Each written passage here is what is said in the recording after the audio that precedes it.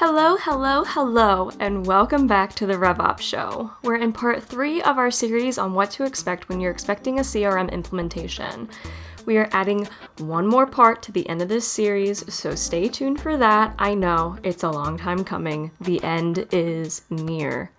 Today is all about the key functional areas and what they should cost. Those areas include system design and business process, configuration and build, migration, onboarding, training, and integrations. So, if you haven't listened to part 1 or part 2 yet, I would highly recommend listening to those first before we get into the breakdown of these pieces and their costs. And with that, let's pick up where we left off.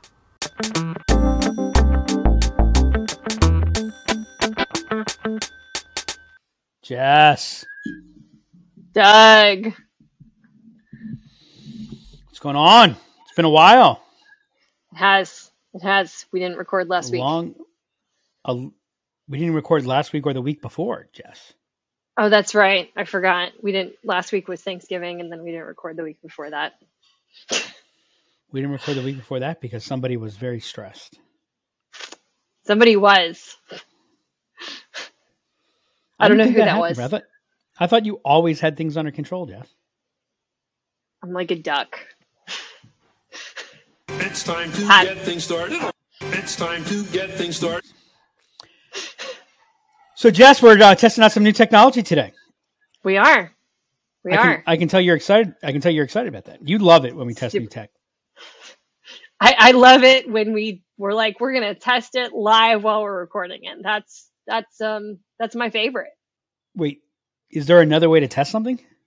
I think you need to go back and look at our UAT QAT episode. I think that might be beneficial for you, Doug.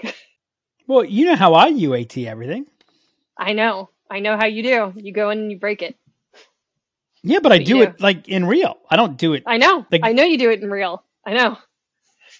So are you saying that like there's this thing where you test something under non-live conditions? Yeah, that's what I'm telling you. This is a foreign concept to you. I think I read about that somewhere, but I thought it was like science fiction. I thought that was in the same place as the pause button that you're working on. I think you're going to make some of our customers nervous with this conversation right now. You're making me nervous just talking about this. Here's the good news, right? What? You don't let me touch anything that we're actually doing with clients. That is true. I avoid it as much as possible. So they should feel excited. So where are we? We're what, T-minus 10 days? Less than 8 days. Here's what I found. 8 days. I leave on Saturday. It's like I leave on Saturday at at 4 a.m. We're leaving first. I can't get out of here fast enough. This is like a Disney Hanukkah for you. It is, or a Disney Christmas. I mean, well, the 8 days is what I'm referring to. Oh, the 8 days. I see. Yes. That's 8 fair. days. So Disney, you leave on Saturday. Then when are you back? Monday. Monday. Yeah. The next day, so you're there for 2 days, or 10. 10 days. You're going to be in Disney for 10 days. 9. We'll be there for 9 days. Holy! Yes. How is that possible? Like that is a legitimate question for this episode. How can you do Disney for 9 days? My question is, how do you not? Aren't you ready? Like, wouldn't you be done with kids for the next 2 years after that? No, my kids are exceptionally well behaved at the parks. Yeah, but what about everybody else's kids? I just ignore them. You underestimate the bubble of happiness that I am in while I'm at Disney World. So I'm going to send you my GoPro and have someone record. I want to see that. My bubble of happiness. I want to see you. I want to see you walking around. So are you like when I play Boys to Men? Yeah, is that pretty the much. level of happiness you have? It's like 10 days straight of Motown Philly in my head. It's pretty much it's like 10 days of Motown Philly. Wow. Do you sing "It's a Small World" every day? Do you start off with the "It's a Small World"? Why are you trying to start things? No, I'm not a fan of It's a Small World. I thought that's like what the club did. Do you sing like? That's what the club does. No, I sing Grim Grinning Ghosts at Haunted Mansion. See, that's more my speed, and then I like all the smells. Grim Grinning Ghosts. I don't even know what that is. I don't even know what that is. It's the song in Haunted Mansion. Do you sing the Mickey Mouse Club song? Sometimes. I'm not going to do it right now. Morning? Yes, pretty much. Mickey Mouse roll call. That's what we do. And then when you leave, do you do MIC? See you real soon. KUI. Yep, exactly. That all plays in my head. Yes. Oh, it plays in your head, but you're not like you don't like in the hotel room with the family. You don't do that as a I don't do ritual. That. No. But you're doing more than just Disney. Well, I mean, it's all in Disney, but you're doing like the whole you're doing the special thing that got launched like a year or so ago. Yeah. Yep, we're doing. What's Star that called? Too. The Star Wars experience. Is that what it is? The Star Cruiser, the Galactic Star Cruiser, the Halcyon. We're going to be staying on the Halcyon. And don't you get like a whole thing of stuff that you get to like play with or something? Like, isn't there? Yeah, there's lightsaber training. There's droid races. There's we get data pads and magic bands, and do you get to keep the data pads? The data pad is on your phone. So it's an app on your phone. Oh, you don't get. So yes, you don't get like. Yes, I could keep the data pad. You don't have to turn in your phone. You have to turn. No, your phone? No. Oh, you're even wearing a Star Wars shirt today. I am. I'm preparing. I'm preparing. I'm ready to go. Let's do it. Now, do you to get in? Do you have to recite a long, long time ago in a galaxy far, far away? I don't think you do. Though the people I'm going with probably will. Because they're massive Star Wars fans. So my husband's going and a friend of mine's going, and they're both huge Star Wars fans. So I have like, what if you're a Star Trek fan? What happens then? I almost want to go in Star Trek cosplay just to see what happens. I've heard they don't acknowledge, they pretend that you're invisible. They don't acknowledge that you're there at all if you show up in any kind of Star Trek gear. That's what I've heard. What if you brought like a communicator? We are down a rabbit hole on this. We are spending way too much time on this. And you know what I know scares you? What? Man, my face is so big on this. Look at it. That's like bizarre. You know that I could go the whole hour having this. I know. We could this will be the episode. The one where Jess goes to Disney World. That's what this will be. The one where Jess goes to Disney World. That's right. Yep. Alrighty, so we're not talking about the Star Cruiser. We'll do that next week. We can next week because then I'll be like just knocking on the door of it next week. I'll be leaving in less than 12 hours. Should I come ready with knock knock knocking on heaven's door as our intro song? I think you should. I'll be disappointed if you don't. Because that's basically heaven's door for you, isn't it? Pretty much, yeah. Like heaven to you is the Magic Kingdom. It is, yeah, pretty much. So I'm sorry, last question for today. Last question, because I understand there's something else we're going to talk about. Which is your favorite park? Oh, so I love Epcot, but that's because I went in the 90s That's because they have alcohol as there? an Epcot. Well, the food and the drinking is my favorite ride in Epcot. So the food's amazing, but also because I went in the 80s and 90s as a kid. We went every year, so there's a certain group of like kids that went to Epcot in the late 80s, early 90s who have a love for Epcot. So that's my favorite park. Alrighty, so what are we talking about today, Jess? We are on part 3. We are on part 3 of what should you pay for CRM implementation. What to expect when you're expecting a CRM implementation. There we go. Part 3 of that. So where do you want to start? At the beginning. I think where we left off started on a stormy night, October 19th. I guess it started October 18th, 1967. Because that's when your mom went into labor. Is that why? Anyway, so we were the one where Jess asks about when Doug's mom went into labor. Sorry, go on. Sorry, Anna. So we were on areas of costs. And yeah, so we talked a little bit about status quo last time. I think that's where we ended on something. Who knows? So long ago. It was so long ago.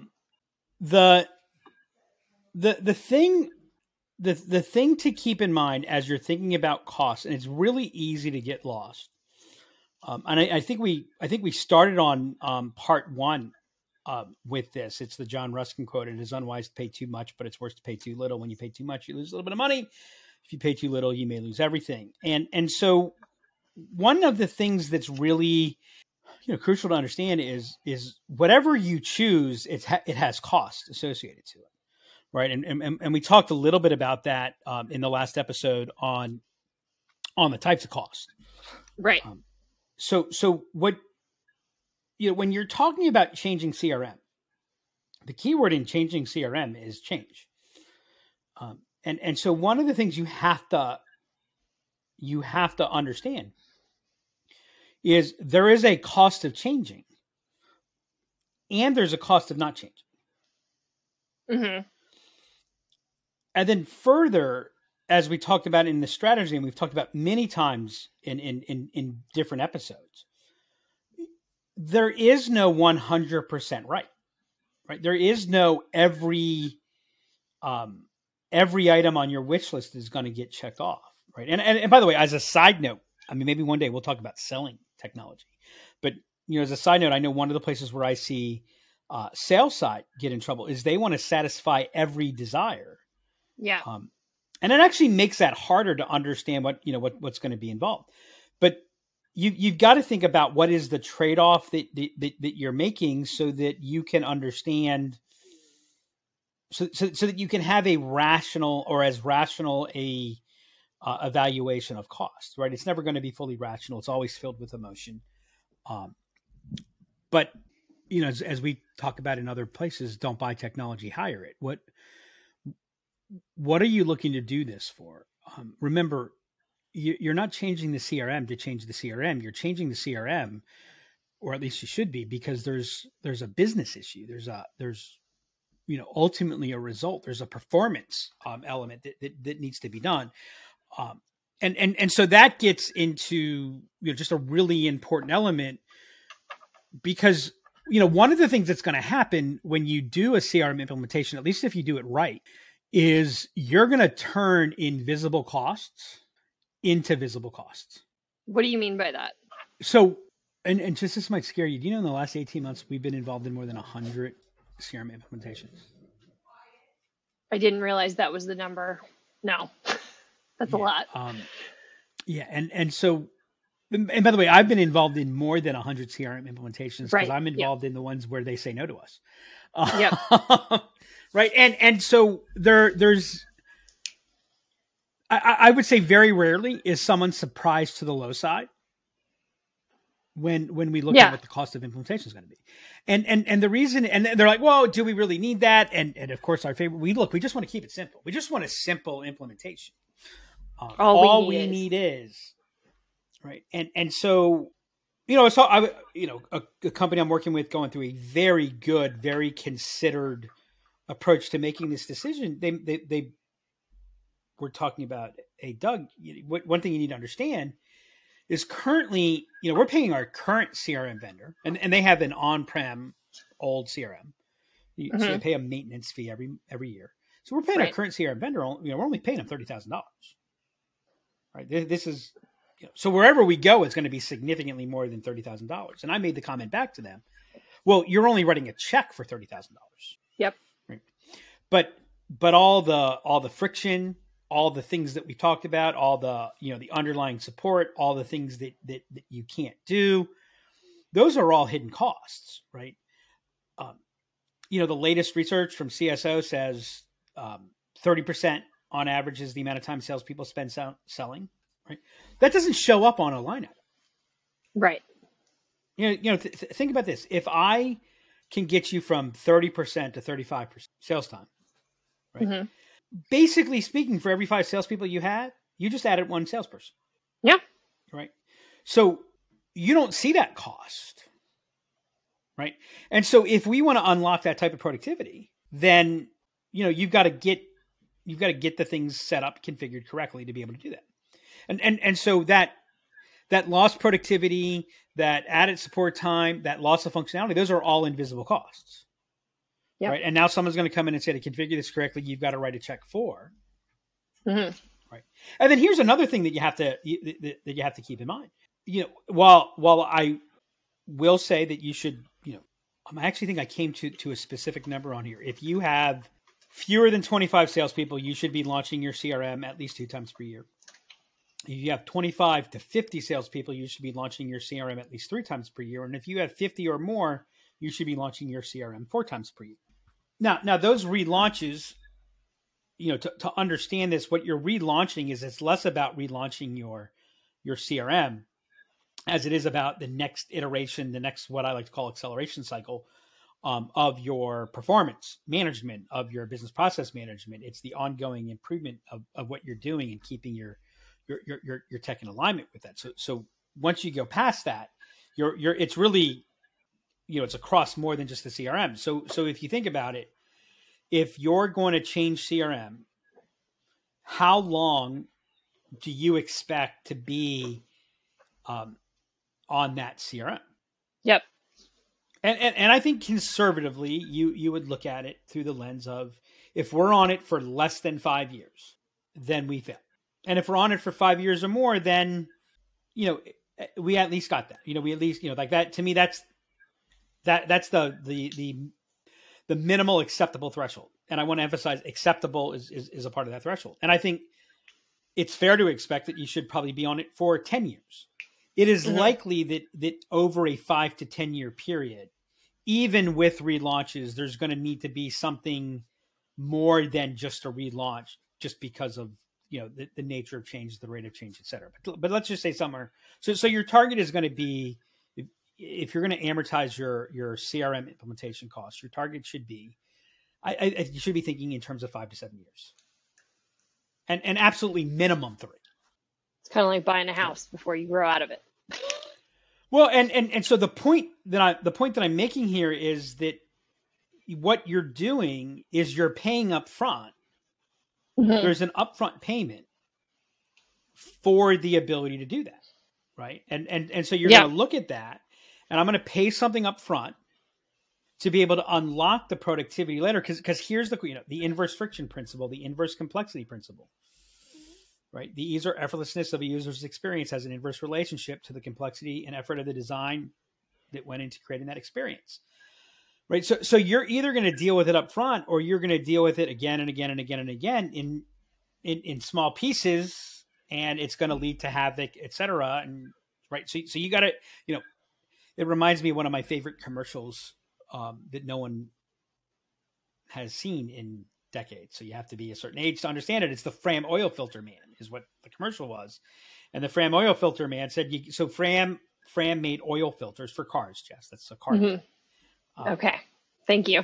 And they were premium oil filters. So, a very commoditized thing. Why am I going to pay more for their filter than somebody else? And so it was the Fram oil filter man was this car repair guy. And he said, look, you can pay me now, you can pay me later. Right. And so he's in there, replacing an entire engine.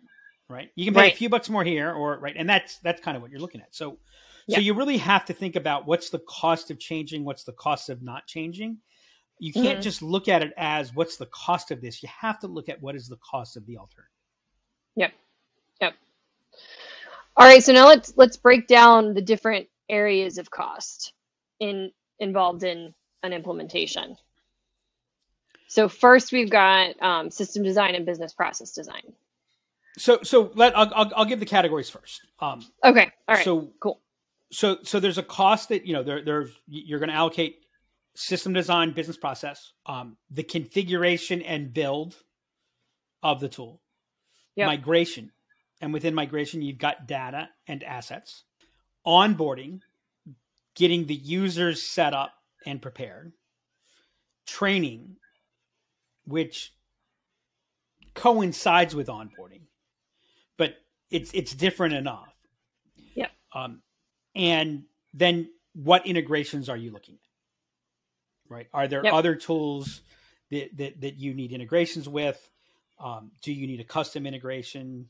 Are there pre-existing other integrations that are available? Can you use just a straight middleware, iPaaS type thing? But those are basically, like, those are the key functional areas that I would that I identify and talk about. So, do we want to dig into each one of these and kind of talk through? Jess, as you've said to me many, many times, I have no authority. So you have no authority here. Yeah. So what's involved as far as system design and business process design? I'm gonna make a bold statement. I'm gonna acknowledge that it's a self-serving statement. Okay. But I learned a long time ago, just because it's self-serving doesn't mean it's not true. And I would say the reason that it is self-serving is because it's true. And what I mean by that is, we take the approach that we take because of this. And that is, your implementation and your experience with a new CRM will only be as good as the underlying system design and business process that drives the implementation. And so the thing about system design and business process design is that, first off, it is not directly connected to the CRM. Right. And so it is very intangible. It also kind of violates a little bit of what does everybody want to do? They want to jump in and execute. And look, I get it. You're going to make a big investment in a tool, and hey, let's use it. So it's the comment we get frequently when I would say usually 2/3 of the way through, we've had this for X amount of time, and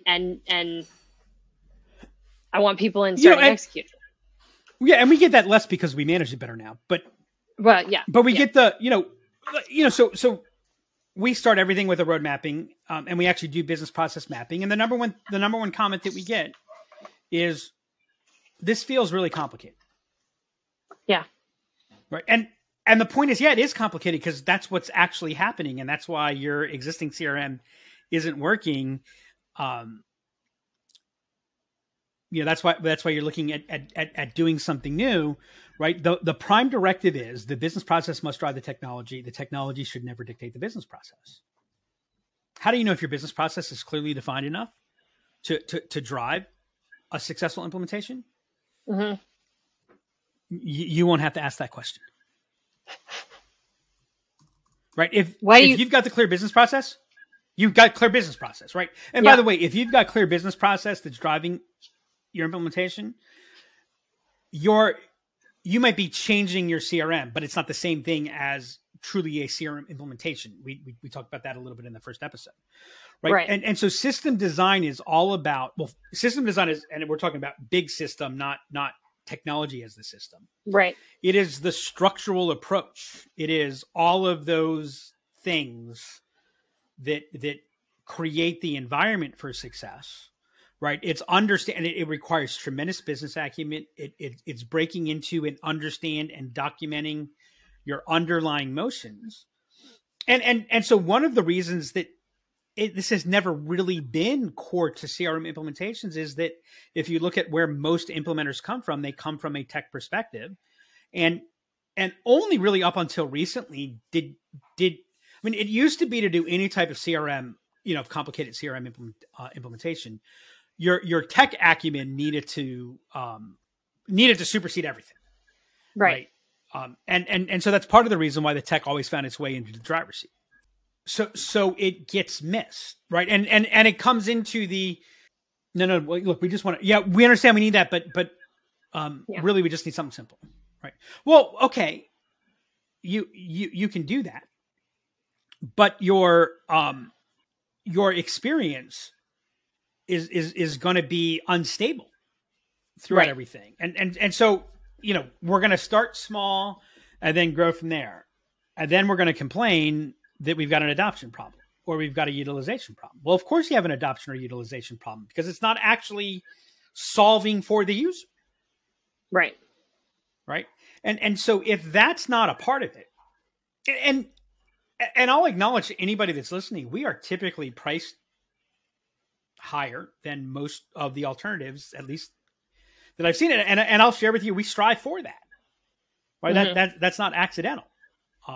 When we're in a relatively fair comparison, almost all of the cost difference is attributable to system design. And what I'll share is, and by the way, it actually hurts our business a little bit in the post-launch area, because if you've got good system design, managing the system on an ongoing basis is going to be much easier.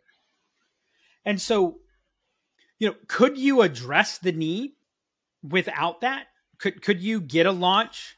I mean, Lord knows, especially if you're coming off of some screwed up legacy system or no system at all.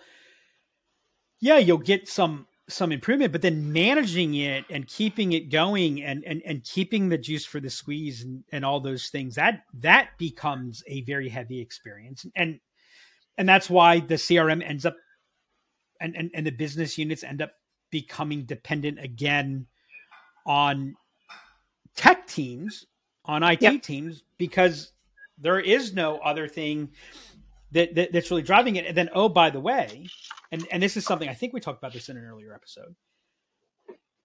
The biggest mistake made with CRM implementation is everyone plans for day one, when what matters is day two. Yep. Right. Day one's easy, relatively speaking. Day two is when shit hits the fan. Right. Yep. And things start changing. And this happens, and then there's a recession, or then there's a new entrant, or you launch a new product, or this or that, and all those things are happening, or your competitor raises $100 million, and like all of those things are going on. And if you don't have the right system design in place, then you go into a major game of whack-a-mole, and then you go, I hate CRM. So that's a key element of it. And what I will share is you should probably be spending, at least 30% of your implementation, at least 30%, at least. By the way, I don't care how anyone breaks it down. At least 30% of the cost, at least 30% of the implementation fee is allocated to system design. Yep. So if someone comes in and says, oh yeah, our system design is $5,000. Make sure you're looking at, if they're saying that their implementation is going to be $100,000, look at them and say, are they going to be able to do at least $30,000 worth of system design and business process design? Right. Yep. And I would say as much as 50% should be allocated to system design and business process design. And by the way, if you want to assess the capability of that, it has nothing to do with coding. It is all about business acumen. It's the underlying business acumen and the understanding of the motions that are present that are going to determine the effectiveness of that system design. And if the system design is bad, you're going to have a bumpy experience at best. Yeah, and I would say that actually makes the next piece easier if that's done well, which is the configuration and the build. Yep.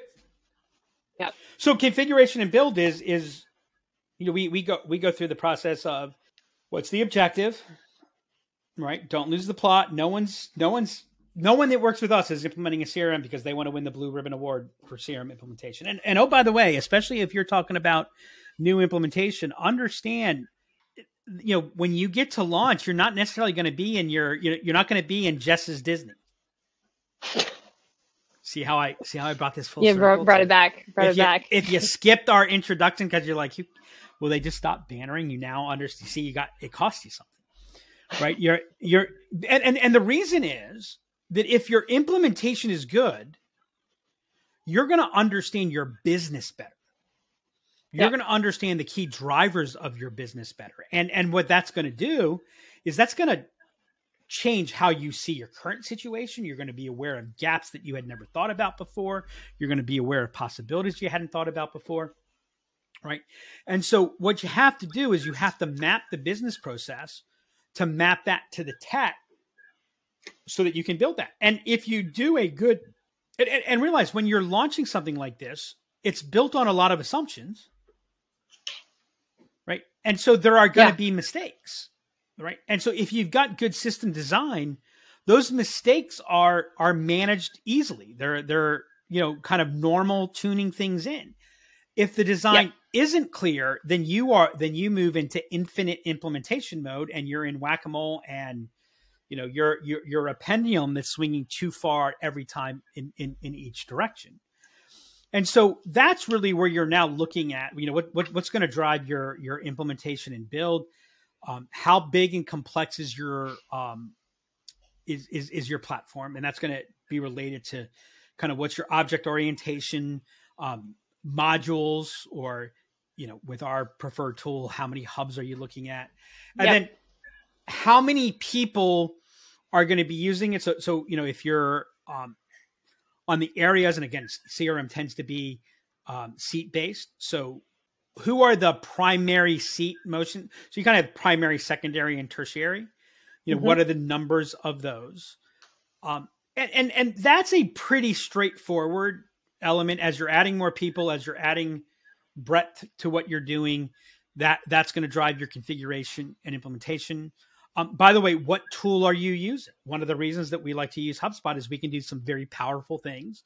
We can do a lot of custom things, and they don't require us to get into code. Yeah. Right.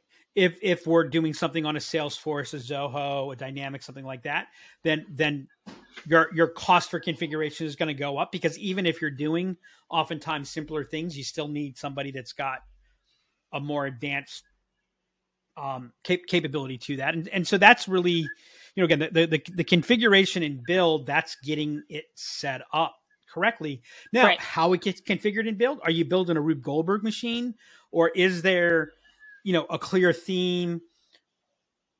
Is there a consistency to what's being built? That's going to be crucial to what your day 2 experience is going to be, and to how easy or how simple you're going to be able to do your relaunches, your tests, and things like that.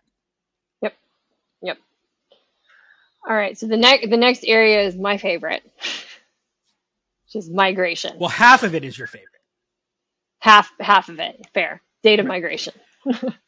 And so I'm going to talk about asset migration first, because asset migration really is more involved when you're migrating a marketing automation platform. But there are still assets. What types of documents? What type of libraries? What type of collaterals are being managed in the tool? So, and again, that gets into a breadth element, and then you need to understand what are your, what underlying automations might exist. What is the underlying flow? That kind of gets a little bit back into configuration and build.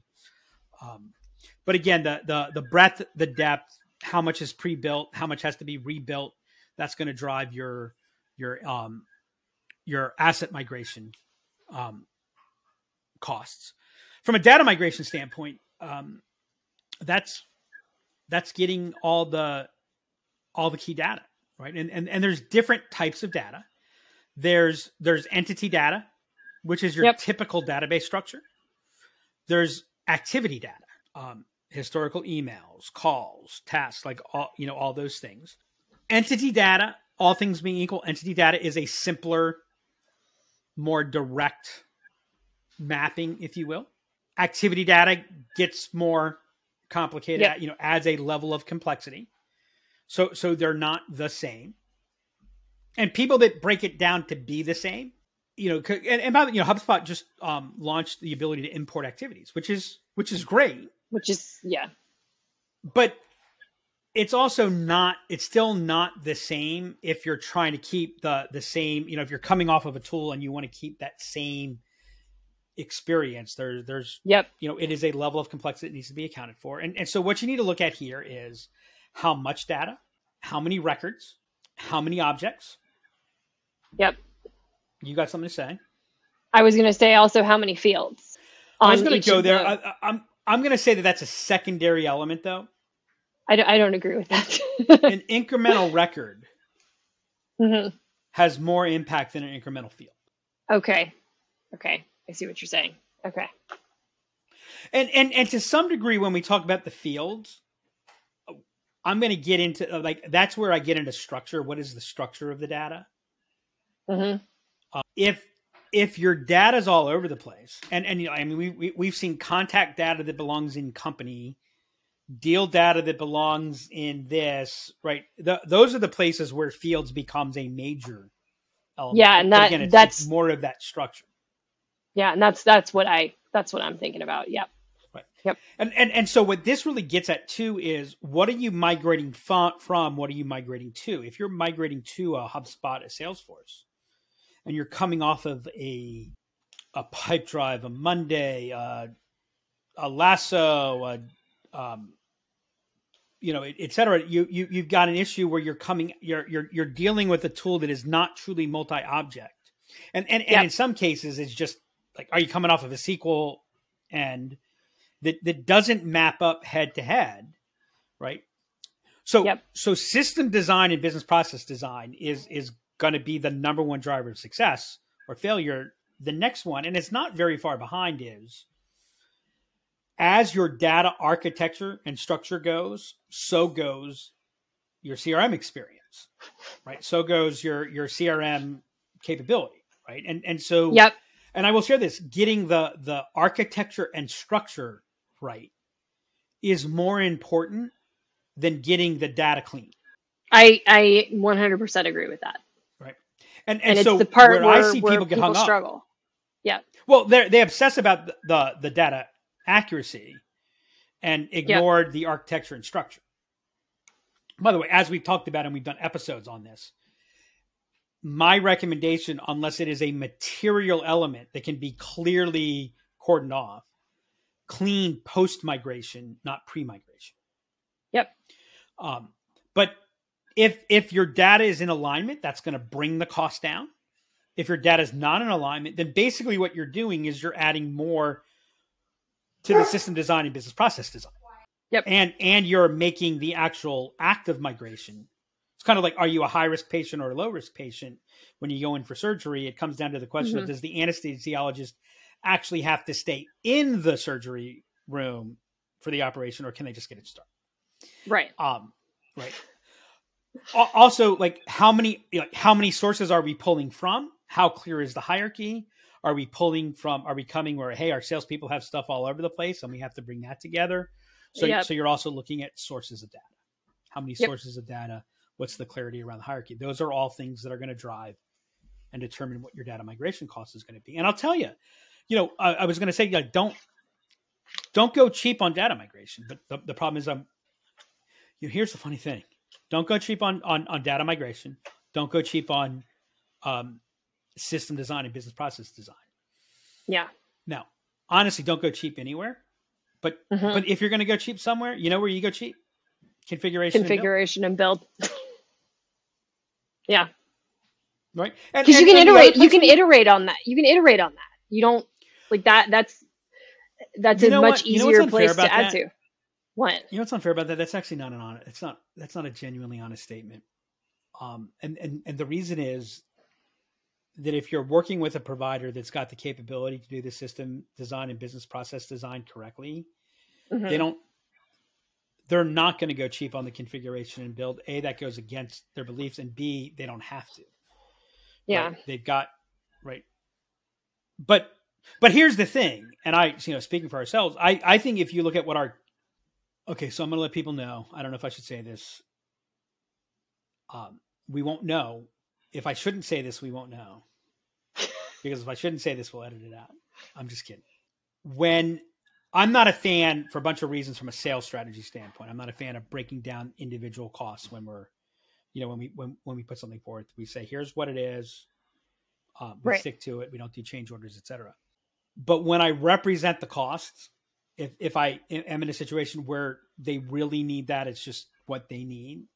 I will admit that I actually over allocate the cost to configuration and build, taking from system design and business process design, because unfortunately people see that and they go, oh, okay, yeah, it takes hours of, and okay. Whereas system design, business process, what's that? Which I agree. Like, that's a harder thing to get your head around, which is why it's actually more valuable. Right. Right.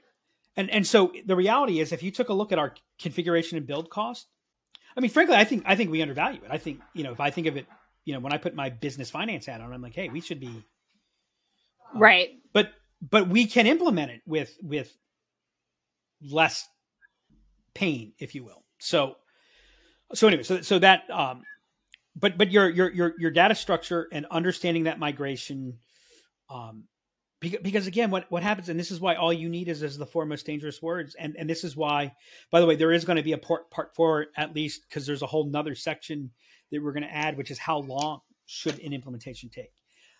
And everybody's like, why can't I have this in 4 or 5 weeks? And it's like, well, you can't have it in 4 or 5 weeks because your data architecture is totally screwed up. And if we start bringing it in without a clear data architecture, then we're going to be working from behind the 8 ball constantly. And can't wait to talk about this.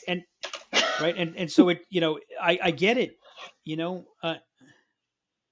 I want to move into my brand new house that's being built the next day. But if they came in and they said, guess what? We just built your house in a day.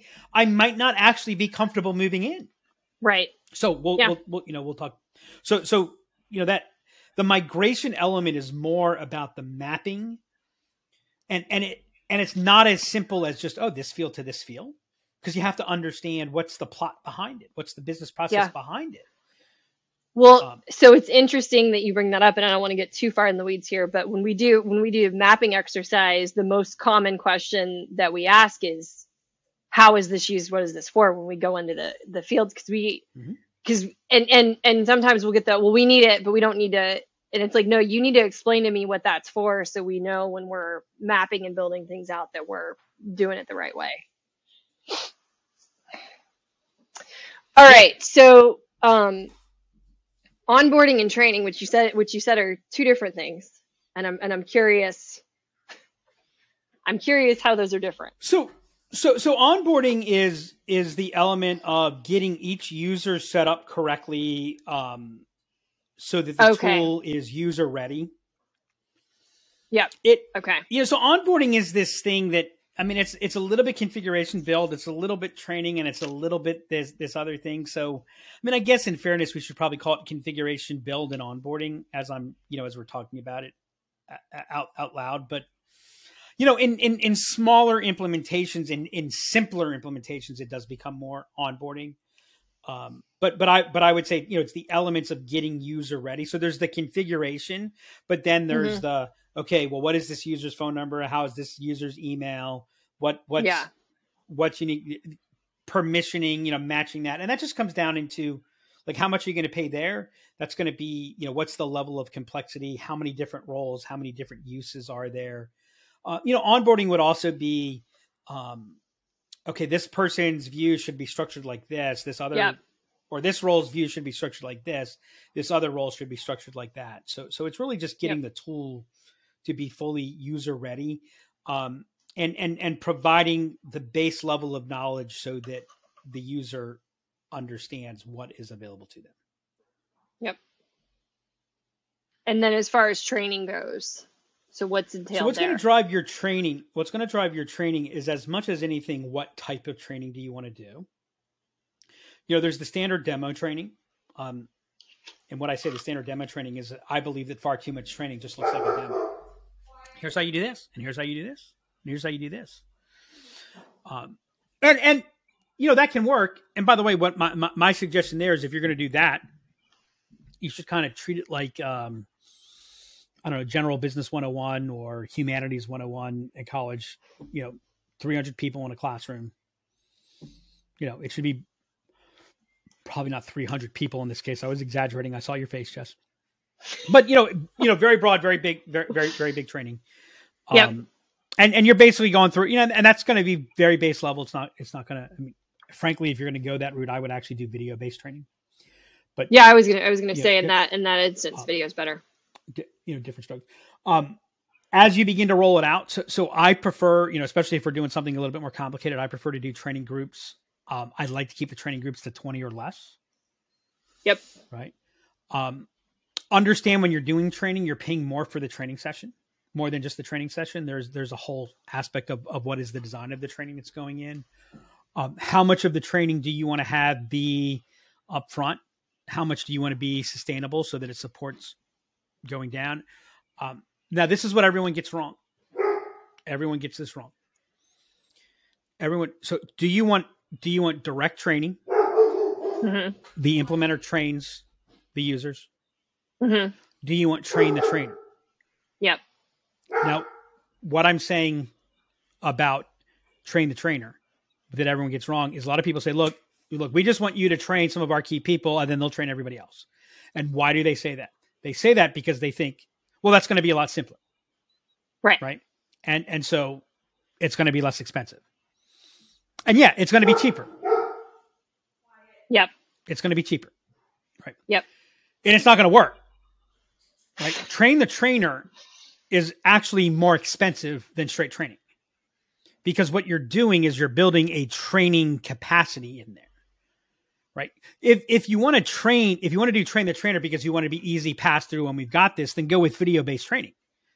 So that those, and the way the new team gets trained, we just bring in, but train the trainer requires that the trainers understand the underlying system design, the underlying theory behind it, the whys, the where, the how to's, wherefores.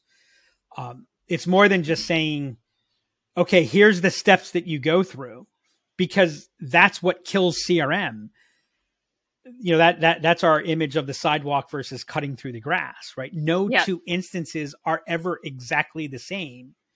So you need to be able to account, like it's standardized, but the situation is always slightly different. So if you don't have that full understanding and you don't understand the elements of training, then the training experience isn't going to be effective. And yeah, you'll save a couple bucks here, but you'll fail to get.